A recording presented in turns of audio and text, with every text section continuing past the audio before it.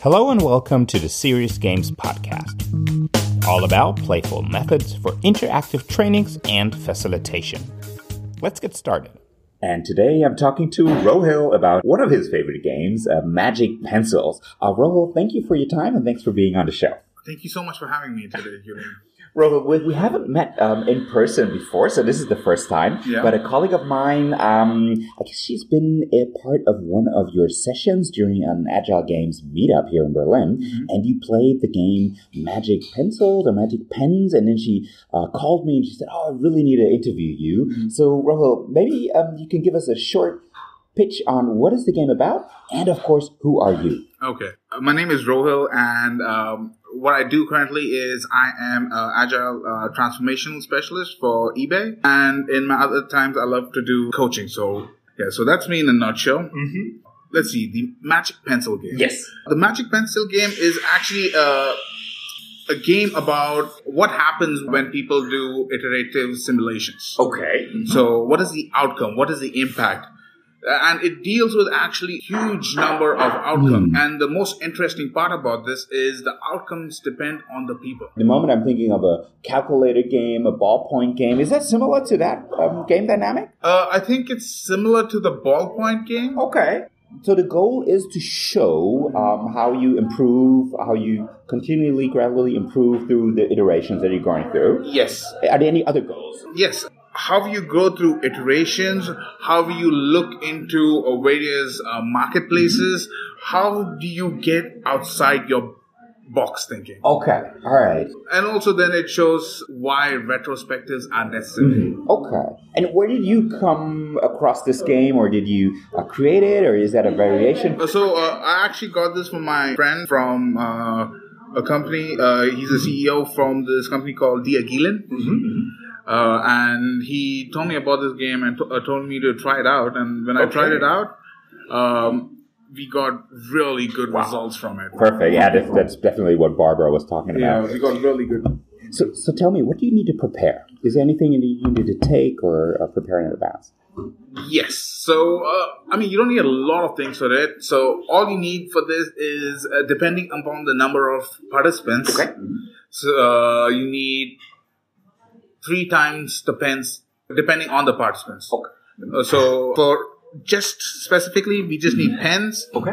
We need a whiteboard. Okay. And you need something to write on the whiteboard. Okay, perfect. So pens, whiteboard, something to write on the whiteboard. And how is the room set up? Is there any specific setup of the room that you need to start the game?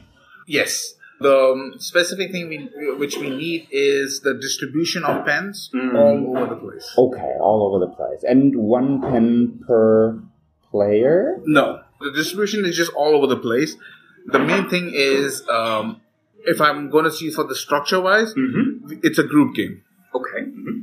So there'll be a group of minimum of 4 participants. You can go more than 4 also if you want. But it should be a minimum of 4. 3 cannot do it as much because the learning opportunity is less. Okay. Because there are a few restrictions when there's 3 people. Mm-hmm. You can do it as one group also, but it's better to have it with multiple teams. Okay. So like 4 into 3, 12 people. Okay, 12 people, groups of 4, in a room full of pens. Yes. And they're lying around on the tables, on the floor. Yeah. Okay. So the maximum amount is not an issue. So it could be infinity and beyond. All right, I will ask you later with how many folks you played this game. And how do you start? So they see the pens, obviously. Yeah. So what is your introduction? How do you invite them to get started? So the first thing we say is we are playing this Magic Pencil game, and we have a team of 4. Each team will have 4 pens. Okay. Each team will have 4 pens, and then we give them a set of rules. All right. And what are the rules? So the rules are a pen is magic when all team members touched it. Okay. You write them down, right? Look, I do see you looking on your phone now. Maybe we can share this this picture with our listeners. I can write it down and maybe give it to you. That would be nice. That would be nice. So it's magic when everyone in the team, in the group, has touched it. So we're talking about the subgroup of 4, right? The subgroup of 4 touched it. Right. The next one is you must not give a pen to your direct neighbor. Okay, not to your direct neighbor. Mm-hmm. Yeah, so you can give it to a person opposite to you, not to your left or right neighbor. Third one is when a pen falls down, all team members have to touch it again. Oh, so it starts all over. Okay. Yeah. Mm-hmm. If the pen falls down. And the last one is only the last round of the game counts. Okay. Because we're doing it in iterations, we tell them how many rounds we are going to do. Okay. And how many rounds do you normally do? We do about 5 rounds. Okay, 5 rounds. Only the last counts. Yes, you do it about like 3 to 5 rounds, depending on the amount of time you have. Okay, and the idea is, of course, to make or to transform as many pens as possible into the magical sphere. Yes. Okay. Into the magical. All right. And who counts? I mean, is that something that is self-organized by the team, or Yes. do you, as a facilitator, No, actively? this is something that is. That's another thing about these type of facilitations. It's like if you are a team of 4, and if we are the company that needs to get the results, we should trust them into getting whatever we are, and not manage them and see what the end results is. Okay. Yeah. And you write those rules down. Yes. Okay, great. So the rules, the pens. So is there a starting time box, or how long is an iteration? Okay, so an iteration is divided into 2 segments. Okay. The first phase is the planning phase, and then is the doing phase. All right.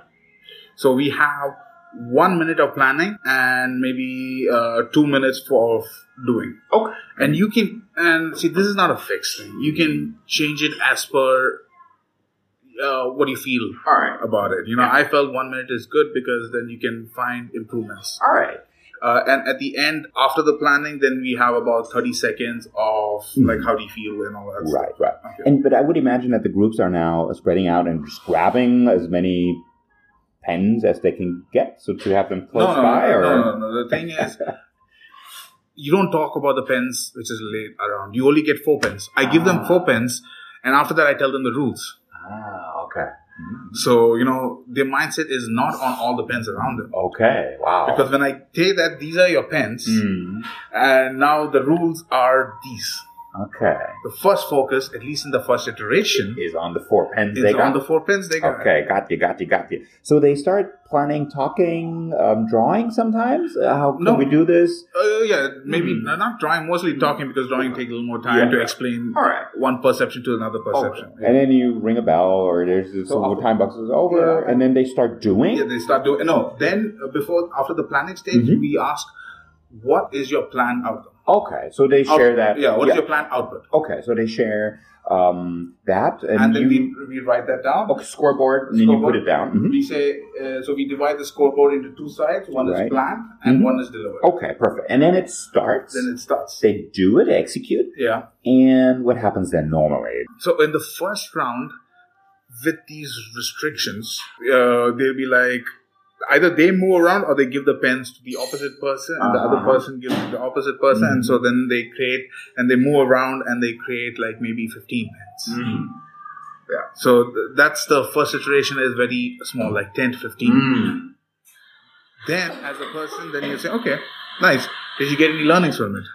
Now, what is really good about this stage is from the second to third round onwards, people will start looking at other tables. How did this person get 20, 25, 50, 60?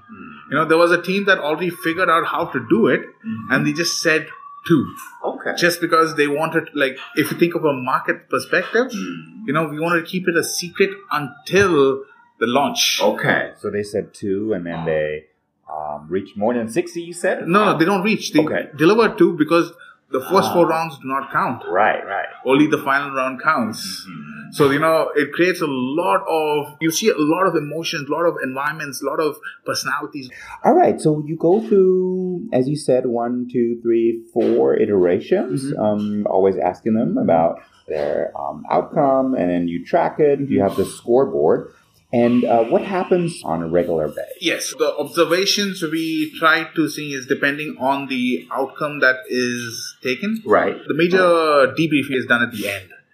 To say what could have been done better. But during these things, we do a little more of a coaching approach, saying that if people are stuck, I do a repetition of the rule. And then also, if I have to focus on, like, give expressions and words. Like what I say is you must not give a pen to your direct neighbor. Then what I do, if people still cannot do, I draw a box. Yeah. And I say, this is your playing field. Okay, this box is your playing field, a brick box.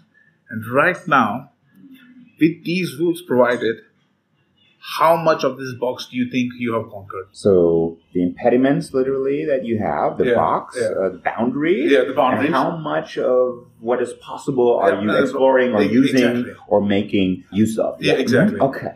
And then when I just put a dot on it, and they say that is the boundary that is actually given to you, and then we're like, how is that? How is that? I mean, this is only if they cannot solve it. Okay. So I need to try to break their mentality. Right. Then they focus on the give part. Because you must not give. Okay.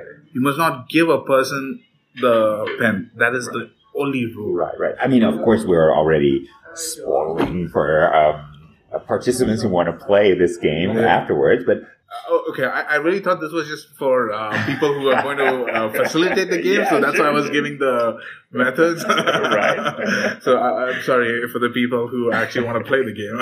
Yeah, you need to stop listening now. Yeah. When we see through the iterations, you'll see gradual thing that people look at other markets or other tables, try to grab information. No one said about taking extra pens. Yeah. I'll just grab as many pens as I can. Interesting. Okay, then the focus starts going to the external environments and trying to go to the external environments, trying to grab information from that, which is valid for the company. So look, then there's this final fifth round that counts. Yeah. What happens then? I mean, is there a change in the group dynamic and tension? Or exactly. So by the fifth round, so depending, the last round, like if it's the third or the fifth round, depending on the people, you will see exponential growth in the output. Okay. So if in the start it was 15, at the end it'll be about 4,000. Wow. And that is the growth about providing what you learned to the team, and I mean what is learned from saying, and then reiterating on what you learned to improve the next output. Okay, wow. And I mean, you already mentioned a couple of debriefing points, right? Yeah. Like fixed or growth mindset, the boundaries, exploring that, really understanding the limitations or impediments, but also gathering information from the environment, from other players on the market in that sense. But this could also refer to other teams within the company, right? True. I mean, that's like creating a dynamic capability between finding synergies between each other. Right, definitely. Right? Any other common debriefing? I'll tell you something which is uncommon, and I heard one person say this, and it was very enlightening for me. The person told me that the first part, when we created less output, was more fun than the end, like trying to create 4,000 of output. We got so much, yes. But as a person, I felt like it wasn't as fun. You know, I didn't get empowered to do that. Yes, we created so much. Yes, it was good learning. But that charisma, that fun about being with a team, doing things together, you know, that was less at the end. And it triggered something that, yes, if you try to keep something that is like automated really fast, like a manufacturing plant, people will get bored about, like, you know. I mean, there's not so much of you and your creativity that you need to bring to the table to make it work, right? Because it is automated. And I mean, that's the whole point, I would say, of automation. And you will get the same output and even more. You can scale it, right? Through repetition. And you literally reduce the amount of creativity and personal, maybe even commitment, one could say. So that was a very interesting part for me when I saw how it actually impacted a person. If you're output driven, yes, it's the best thing. But as a satisfaction level, like for your own like happiness, playing within other teammates, that is more in the starting level because you're still in the ideation, you're fun, what do we do next? This works. When you find something that really works, and if you think this the last one is like the best thing you can do and you cannot do anything better than that. Then that's where the decline happens about empowerment of a person. Like, now your purpose is already completed. What do I do? I mean, your level of mastery may be also achieved at that point. So your empowerment level also, intrinsic motivation also falls down at that point, which I find sometimes. I mean, that's a quite interesting thing which I identified by one person. And it was quite interesting at that time. Yeah, and again, that's the whole point of serious games, right? It's emergent knowledge. You reflect with the group, and you never know what happens, right? Exactly, and the best thing is maybe other people find different. Yeah, definitely, and they will different outcomes. And that's the best part about it. And they will. Look, I'm still trying to imagine the 4,000 number. So of course they reuse the pens. How many pens do you bring? I mean, do you have a full bag full? You have like 100 or 4, of course, for every team? So you can use that by using 4 pens. Okay. Yeah, and in one group, of course, right? One group. If you want to get the best achievement of 4,000, it's very easy. It's just laying all the 4 pens or like 5 or 10 pens together and everyone hitting at the same time. Okay, yeah. Mm-hmm. Interesting. Yeah, and that's how we get 4,000 in the 2 minutes of time. Yeah. And do you have an ultimate facilitation tip for, I mean, not only specifically for the Magic Pencil game, but something that someone who wants to use agile games or serious games should be aware of, not do, believe in? My only facilitation tip is be authentic. Be authentic, be who you are, be a person. And you shouldn't be looking like an instrument that you're doing something that could benefit another person. If they don't see authenticity within yourself, and they feel it. And I find that removes the trust or the rapport that is created between a person. Be authentic. And being authentic means that listen to your gut. Okay. Because listen to your gut, it may not work, but then that's a learning. For the future. And that's why it's there. Always listen to your gut, because, I mean, intrinsically or saying it's something that your mind wants to do and you should do it. Go for it. Okay. Wow. Yeah. True. I can definitely strengthen that point for our listeners. Look, now that we've explored this Magic Pencil game in the last 20 minutes, what is the magic for you about the game? So what makes it special? What makes it work for you?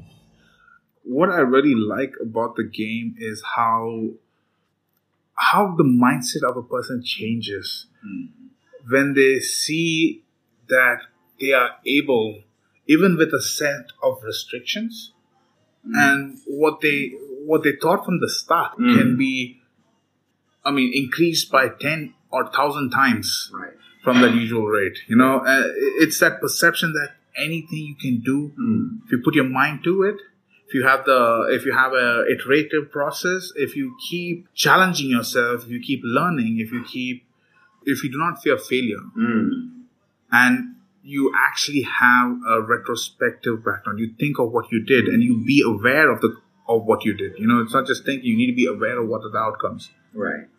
Then you can actually achieve greatness in whatever you want to do. Whatever the perfect sentence to close with. Rohil, thank you so much for your time. Yeah, thank you so much. And to all our listeners, till next time. Bye-bye. You can reach us at hello@keylearning.net. We're looking forward to your suggestions, comments, and feedback.